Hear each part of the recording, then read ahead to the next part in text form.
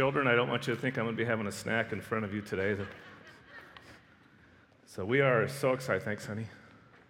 So excited that the children are with us now and during sermon time and just during our whole worship time. And such a blessing to worship Jesus together. And Pastor Steve texted me this morning and said that he's feeling better and better and fully expects to be back next week. So in that we rejoice. And if you would, I'd like you to open up your Bibles to John chapter 15. And I appreciate what Chris shared today in communion time, just about the fact that all of us are in such need of Christ. And as believers, sometimes we can tend to think that we've really arrived, and we haven't. And we need the blood of Christ every day, and we need to remind ourselves every day of his sacrifice. And so I'm so grateful for that. And we're going to talk more about that when we talk about abiding in Jesus. Let's start our time in prayer. Heavenly Father, we're so grateful for the sacrifice of your Son. We're thankful that he rose from the dead and now sits at your right hand. And simply by placing our faith and trust in him, that our sins are forgiven, we're redeemed, restored, and forgiven. And Lord, we come to you with junk in our lives. We come to you with our flesh that still wants to try and dominate our lives, and we don't want that. We want to bring glory to you, and we need your help. We need your Spirit, your Holy Spirit who now dwells in us and enables us to do this. And we want to abide in Jesus. We want to continue and remain and walk by faith in him. And we need you. And apart from you, Jesus, we can do nothing. But as we abide in you, we will bear much fruit.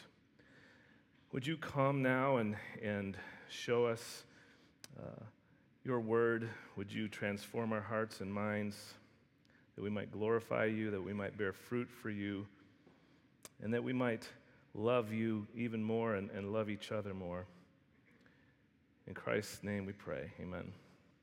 As I was preparing this week, I don't know why, but I started thinking about some of these funny sayings that we hear.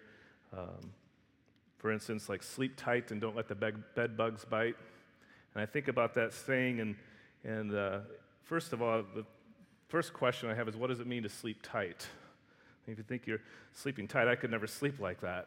And then what does it mean to keep the bed bugs from biting? I mean, is there a technique to do that? And thirdly, if there are bed bugs in my bed, I'm not going to sleep. I'm sleeping in the chair. Another one, and I was kind of a goofball growing up. I guess some things don't change too much, but you hear this saying, don't make that funny face, your face is going to freeze like that. So that kind of strikes some fear into me. I didn't want to grow up looking like Popeye. So every time the camera came out, I had to make a funny face or tip my head or something. So, Mackenzie, don't you be doing that. Another one, this is a really crazy one, step on a crack and you'll break your mother's back. That one's really crazy, and I think that may be why my mother prayed for a chiropractor in the family before I was born. But as I was growing up, she was always calling me a little Dickens, so I was confused. Maybe she wanted me to be an author or something. And here's the one that I find most repulsive. If you drink coffee, it will stunt your growth. So I never listened to that one. But spiritually speaking, there are things that will stunt our growth. And we struggle in our faith and we become frustrated. And we truly want to follow Jesus, but we see too much of our own sinful flesh that tries to dominate our lives. We long for a victorious and a fruitful Christian life, and today's passage in John 15, I think, gives us tremendous insight in how to do that. And now, kids, here come the grapes. And if you're listening, kids, you want to draw a picture or something, help yourself remember the lesson today, this would be a good thing to draw. So I have two branches. One has grapes, and one doesn't. One is attached to a vine, and through that vine grew the life nutrients necessary to produce this fruit. This branch has no fruit on it. There's no life flowing from a vine to the branch. In John 15, Jesus is going to talk about two branches. He's going to talk about branches that produce fruit and branches that don't. And Jesus says he is the true vine, and through him true life flows. That through faith in Jesus, we receive life. We receive his Holy Spirit, and through him comes life, and through him we produce fruit. And in this passage today, ultimately, the greatest of fruit is love, for out of that flows everything else. Now, this branch produces no fruit because it isn't really trusting or resting or abiding in Jesus. And this one is in a very dangerous place. Now, even though there's fruit on this branch, as Mr. Hudson or Chris mentioned, that we're not perfect. We still have lots of sin and lots of gunk in our lives, and we need to have that worked on. And God the Father is the vine dresser, and he comes and he takes and he cuts away the weeds and the things that would choke off this fruit. And Jesus says, as we abide in him, we will produce much fruit. So the passage today is going to show us that abiding in Jesus, we're going to live a fruitful life for him. And the sad thing and the important thing to note is that the branches that don't truly come to faith in Jesus, God is very patient with them, but at some point he's going to take them and there's going to be judgment. For apart from Jesus, there is no eternal life. Only judgment awaits. But in Jesus, we have eternal life.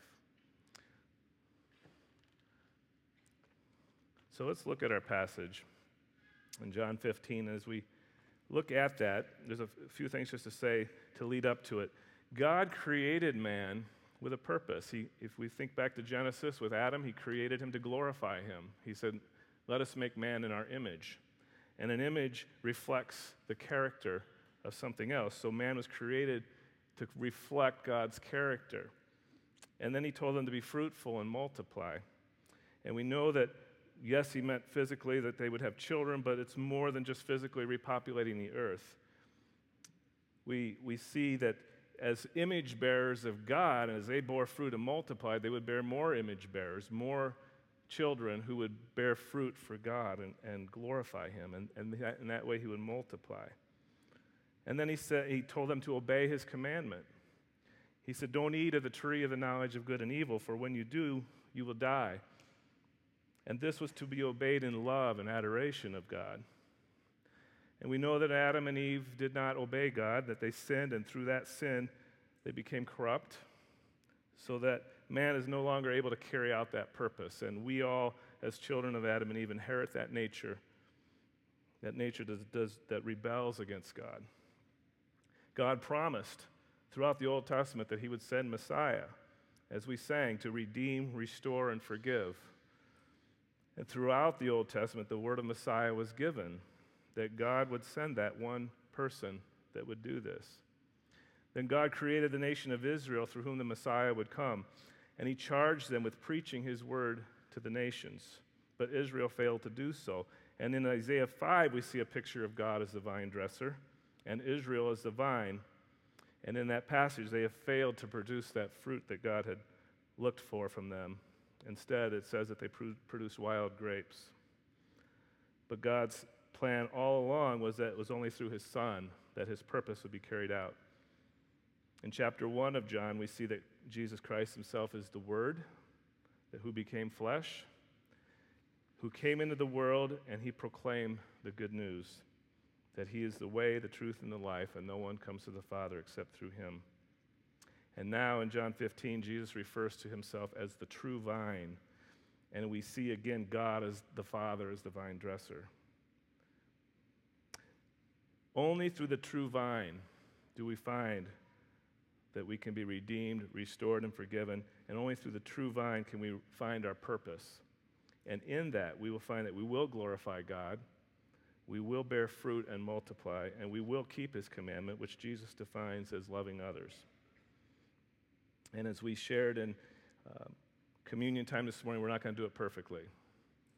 We are going to fall short. We're going to fall short every day, but we're going to keep pursuing. And that's what the word abide means, is that it's mentioned 11 times in this passage.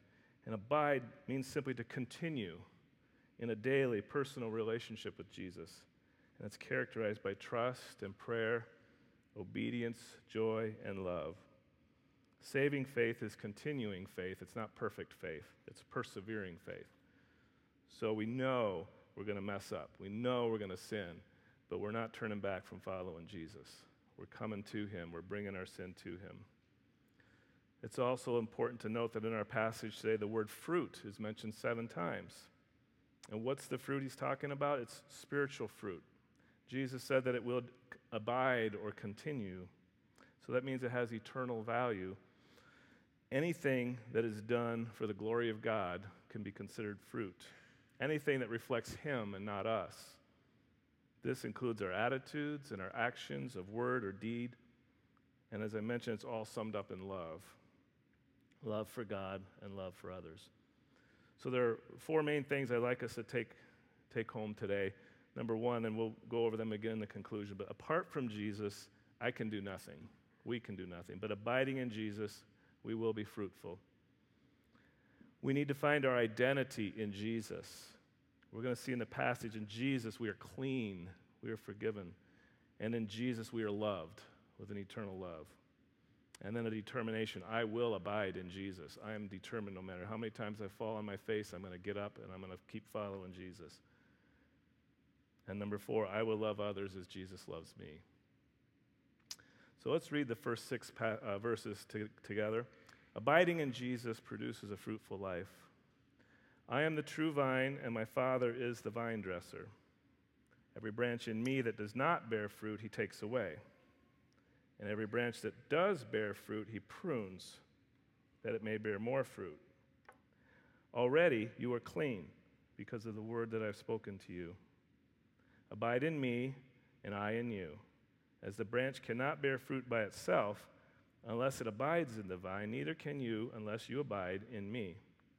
I am the vine, you are the branches. Whoever abides in me and I in him, he it is that bears much fruit. For apart from me, you can do nothing. If anyone does not abide in me, he's thrown away like a branch and withers, and the branches are gathered, thrown into the fire, and burned. So in these verses, we see Jesus is the true vine. We see the Father is the vine dresser. And we see 2 branches that we mentioned in our illustration. Jesus is the true vine. He's the one through whom all life flows. Without him, there is no life. Jesus owns both branches. He created all people, but he is the Savior of those who have put their faith in him. Only through Jesus can fruit be produced. And only through Jesus' word, through the gospel, does cleansing come. Now the Father is the vine dresser. He will judge. He will take away the unfruitful branches, but he lovingly prunes the fruitful branches. He removes anything in our lives that will hinder our growth, anything that is self-driven and not Christ-driven. The 2 branches, we have branches that don't bear fruit, and we have branches that do bear fruit. It's important to note a few observations about these branches. One, about the branches that don't bear fruit. It says that they are thrown away and burned. This is a picture of judgment. This is one point that would lead to the conclusion that these are not true believers in Jesus. Believers are pruned and disciplined, but they're not judged. Jesus has taken our judgment upon him, and we celebrated that in communion today. John 3:36 says, whoever believes in the Son has eternal life, but whoever does not obey the Son shall not see life, but the wrath of God remains on him. Because they don't abide or remain in Jesus, God's wrath remains or abides on them. Verse 6 says that they do not abide in Jesus. They don't continue. They may have started off with a confession of faith in Jesus. They may have prayed a prayer, but for some reason, they've ceased to follow him. We have examples of this in John 6, after Jesus had fed the 5,000 and told the crowd that he was the bread of life, and that if people wanted to have eternal life, they must eat his flesh and drink his blood. They thought he was out of his mind. But he was talking about believing in him and trusting in his atoning sacrifice. And then he said this, whoever feeds on my flesh and drinks my blood abides in me, and I in him. And then he goes on to say in verse 66, after this, many of his disciples turned back and no longer walked with him. We know also that those who have not placed their faith in Christ are not clean, they're not cleansed or forgiven. An interesting point here, when this part of this passage of John is part of what is called the farewell discourse, and it really starts in John 13 and continues in through John 17. In John 13, we see Jesus washing the disciples' feet. And at that time, Judas was still with them. He had not left to betray him, and Jesus is washing their feet and even would wash Judas's feet, the one he knows who's going to betray him. And Jesus said to them at that time, "You are all clean, or you are clean, but not all of you." And it was referring to Judas. Judas was still with them. And now, since then, Judas has left to betray Jesus.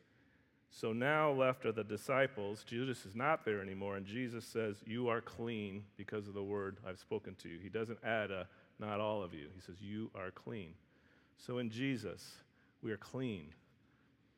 We think of our sin oftentimes, and it can just overwhelm us, but in Jesus, we are clean, and we need to remember that. So the true disciples are now present, but the false disciples is left. The true disciples are those that do bear fruit. All believers will bear fruit to one degree or another. Jesus now dwells in us through the Holy Spirit, and there will be fruit. There will be evidence of that. And while the Spirit is not specifically mentioned in chapter 15, he's very much present in chapter 14 and 16, that Jesus taught that the Spirit would be received by those who had received Jesus. And again, as Chris reminded us, we're not perfect. We still have junk that needs to be worked out of our lives, and we know that God is in the process of pruning us. The vine dresser prunes the branches so they can bear more fruit. Those things in our lives that can keep us from growing, those things that are selfish, self-driven motives rather than Christ-driven motives. And God wants to work that stuff out of our lives so that we might reflect his glory even more. We must have those things uprooted and replaced with Christ-driven motives and actions. And again, we are all in this process. As God is doing this, as he's rooting out that sin in our lives, as he's taking those weeds away and the fruit is being born, God is glorified. And we are really fulfilling what he created us to do. Like John the Baptist in John 3:30 says, Jesus must increase, but we must decrease. We must see more of Jesus in our lives and less of ourselves. Verse 3, the fruitful branches are clean because of the word that Jesus has spoken to them. And what is the word? It is the gospel. It is salvation through Jesus, through faith in him alone. They have believed, these branches, these fruitful branches, that they are sinners in need of God's mercy and have turned to Jesus by faith. They have been cleansed and forgiven of their sins. In our house, we have now called Spaghetti Night Bath Night. Our son Matthew absolutely loves spaghetti. It's his favorite food. And the moment it hits his plate, after we pray, it's going in, and it's going down. And he's found it's funny to put his hands on his head when he eats. We're working on that with him. But by the time we're done eating, he is covered in spaghetti. And it must be a bath night. He must be cleansed. And that's really like our sin. It covers our whole life. It covers our whole body. It covers our whole hearts. And we need to be cleansed. And the moment we put our faith and trust in Christ, we are totally cleansed from the inside out. We don't always feel that way, but Jesus says we are clean. These branches that bear fruit abide in Jesus. They continue in their faith day by day as they're being pruned. Life gets hard. There's temptation to turn back. There's temptation to not follow. But there's something inside of us that says, I am not turning back. And I can remember in my own Christian walk times where there were doubts and there were fears, and I just, Lord, I don't know. I'm doubting this. I'm fearful, but I am holding on to you, and I'm not letting go.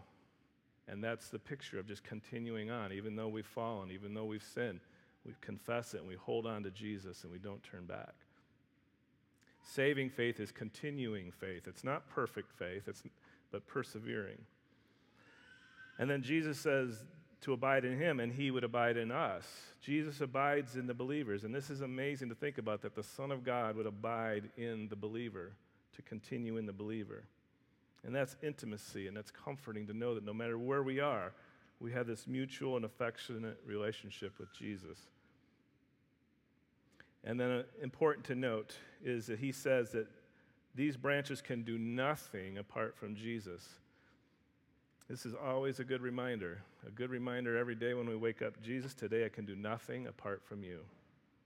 This is humility, and this is where we start. That's where we start in our salvation, as we come spiritually bankrupt, telling Jesus, I cannot do it. I am sinful. I need you. I repent, and I place my faith in you. And then every day from that day forward, realizing our dependence upon Jesus. We need to trust him, and we say, Jesus, I'm trusting you to work in me today. That brings us to verse 7. Abiding in Jesus is a love relationship with God.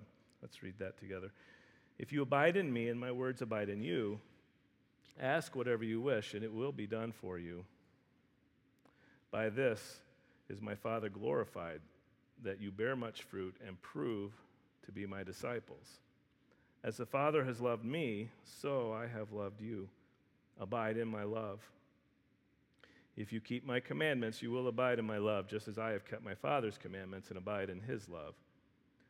These things I have spoken to you, that my joy may be in you, and that your joy may be full. We notice right in verse 7, the key to any relationship is communication.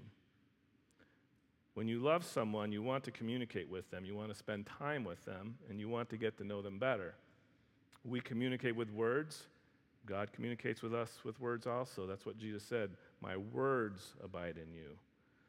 When we open the Word of God, we are not just opening up an ordinary book. We are opening up the very Word of Jesus. And as we read it and meditate on it, our minds are going to be transformed. Our motives are transformed. Our actions are transformed, and even our prayers will be transformed.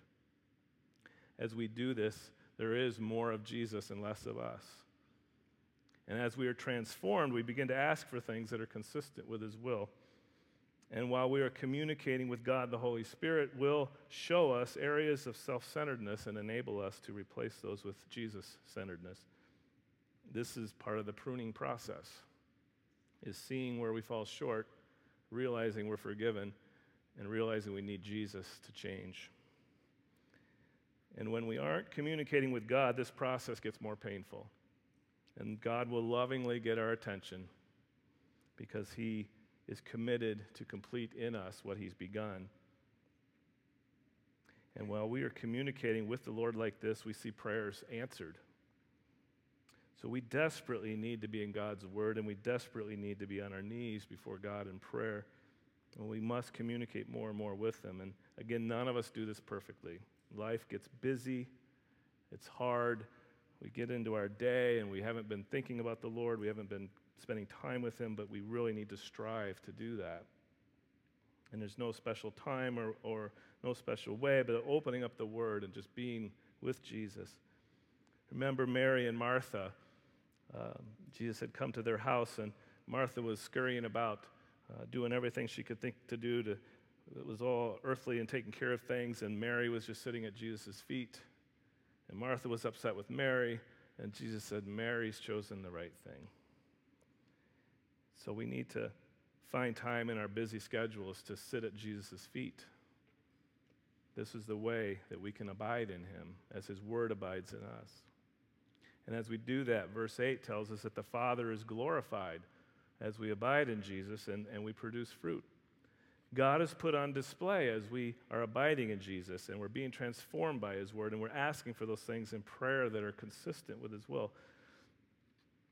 As we are asking for those things, that's part of the way that these self-driven motives are driven from us and removed with Jesus-driven things, and fruit is being produced.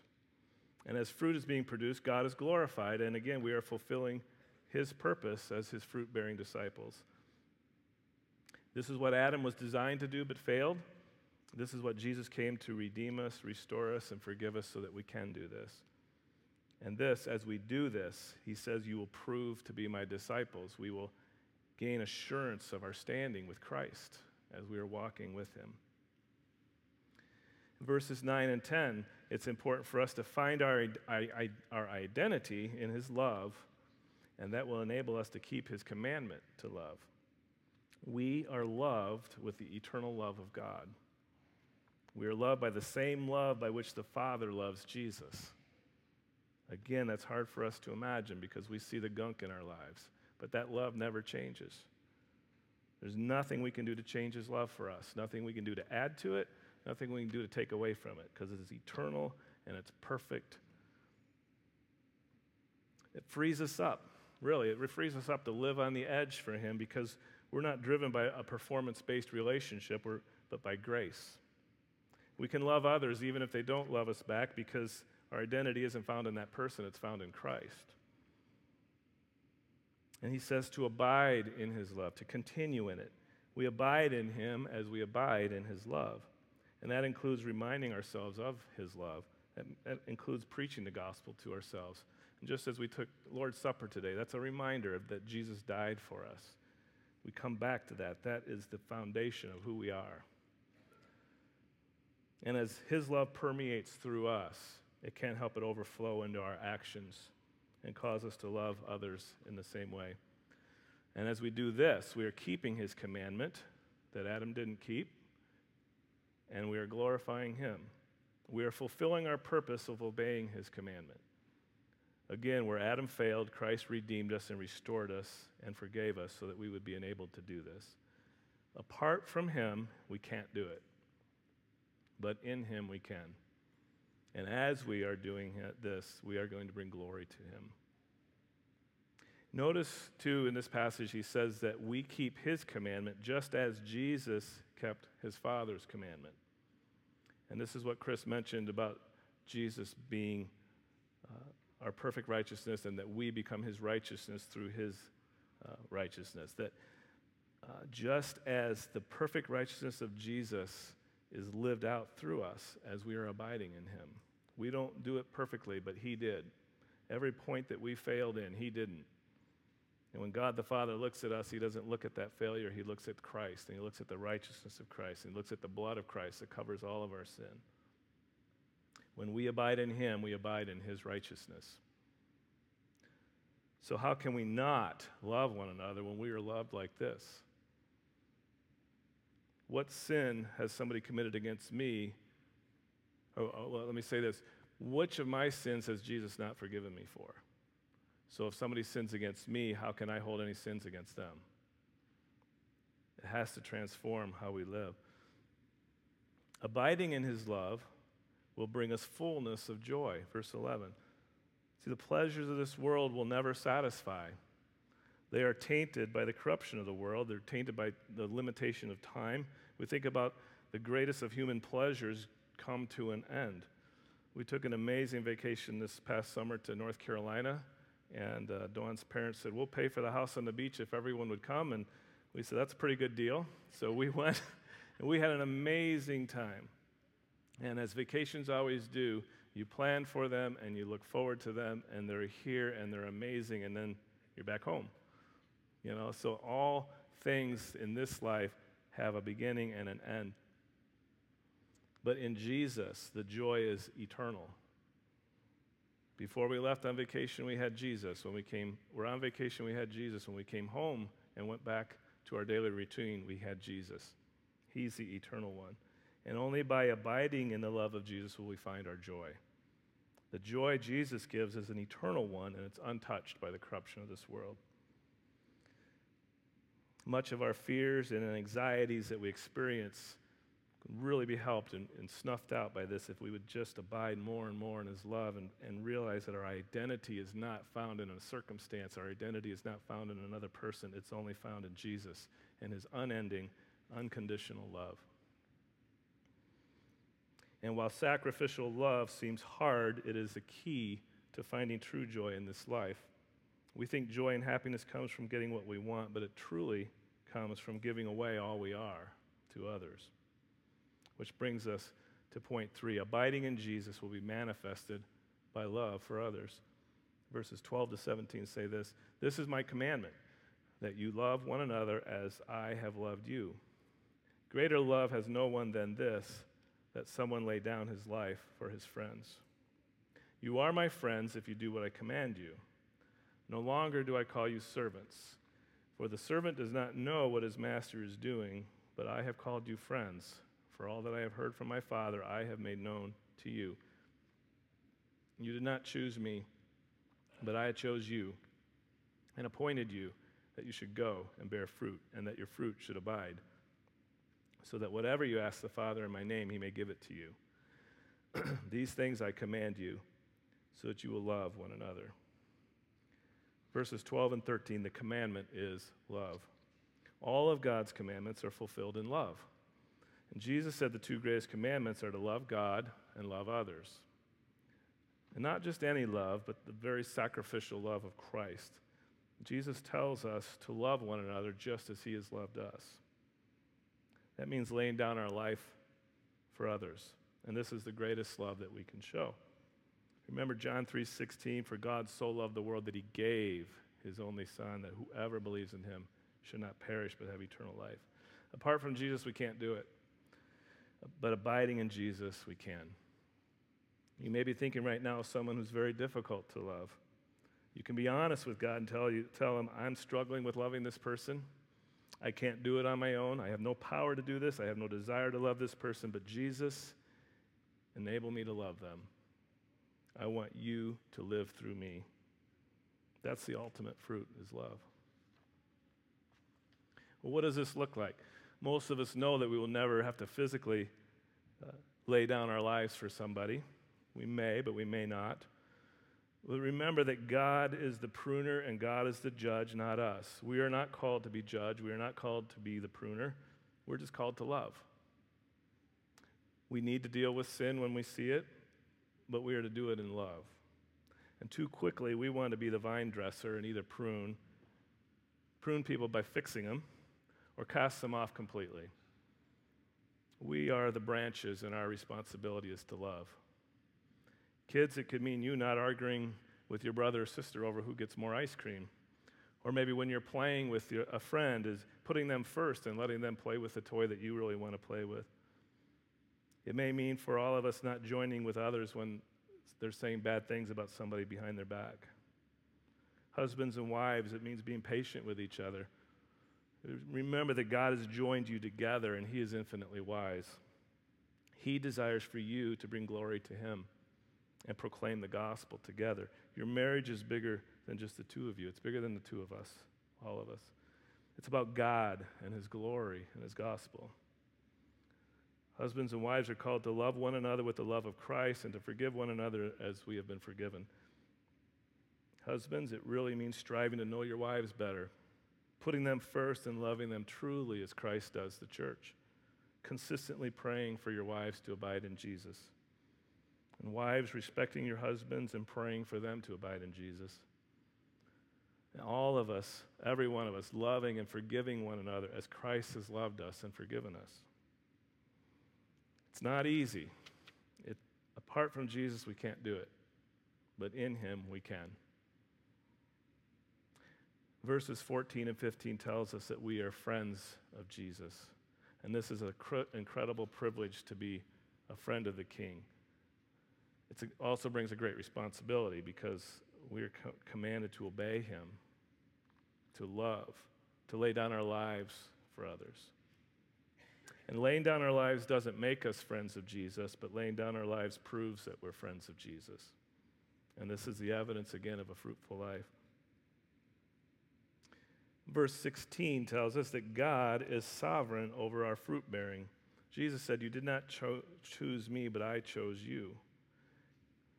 Again, in the mystery of God, he has sovereignly chosen those who come to Christ. He's sovereignly chosen us before the foundation of the world. And yet he tells us to come. And Jesus says, "I chose you to go and to bear fruit."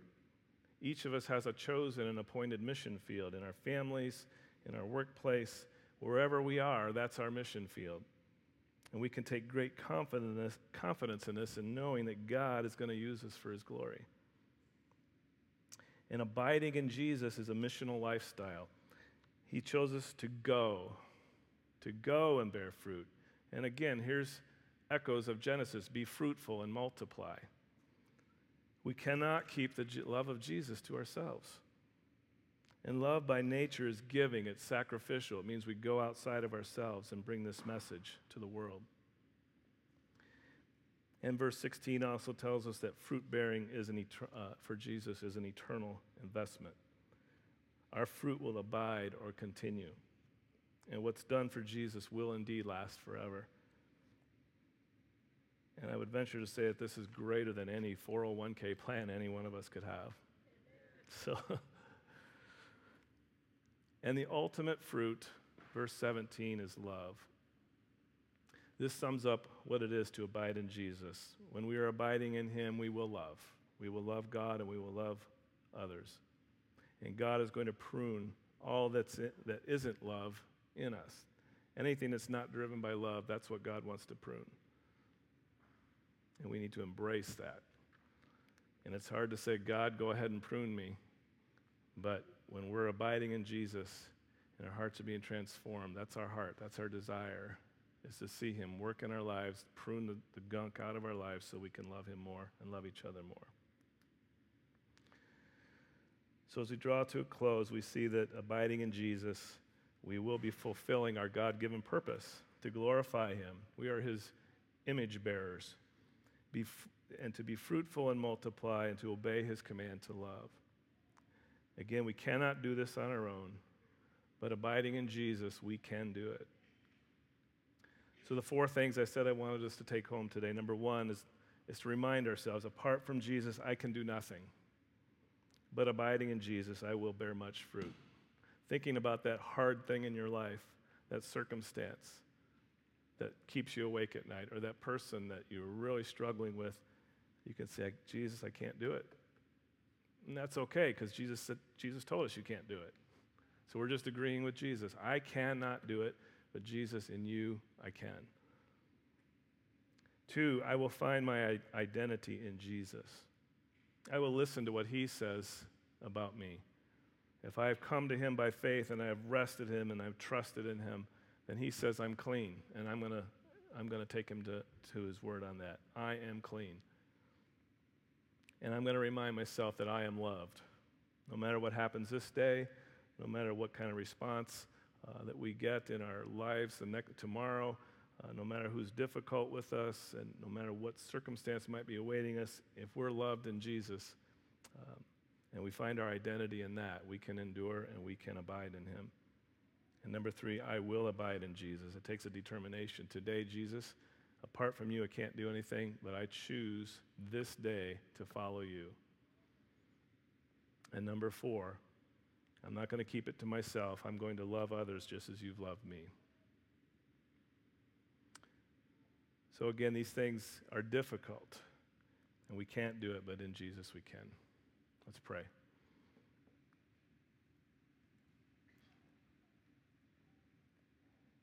Father, you are the vine dresser. Jesus, you are the true vine. We are your branches. Lord, our desire is to follow you, and apart from you, we can do nothing.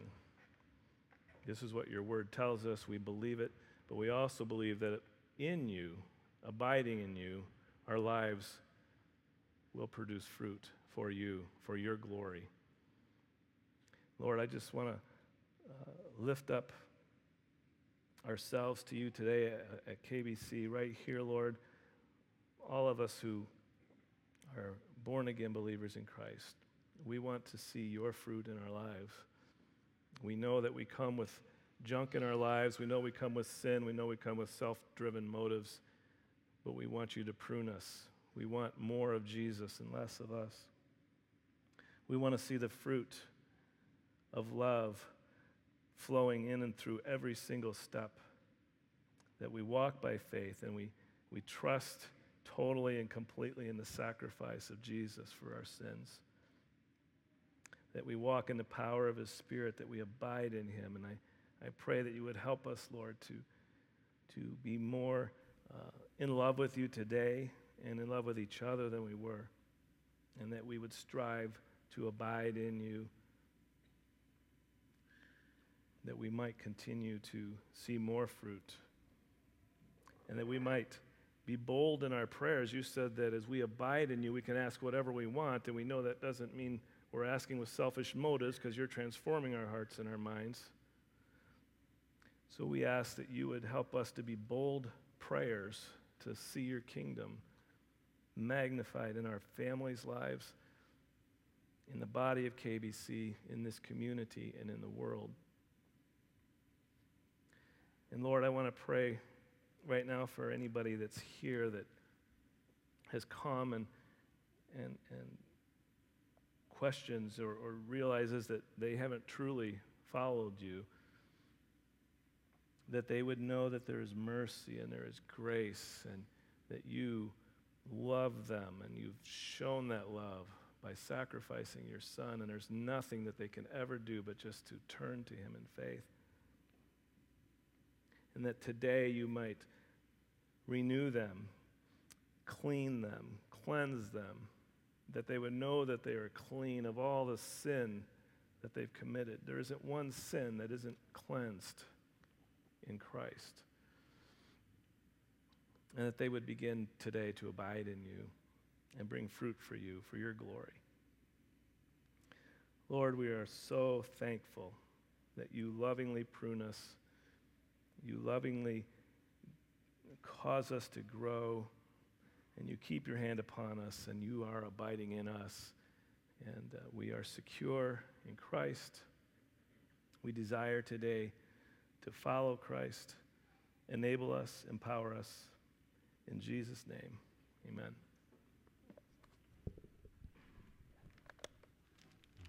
Amen. Let's stand and let's sing together. All must be well to know that God is sovereign.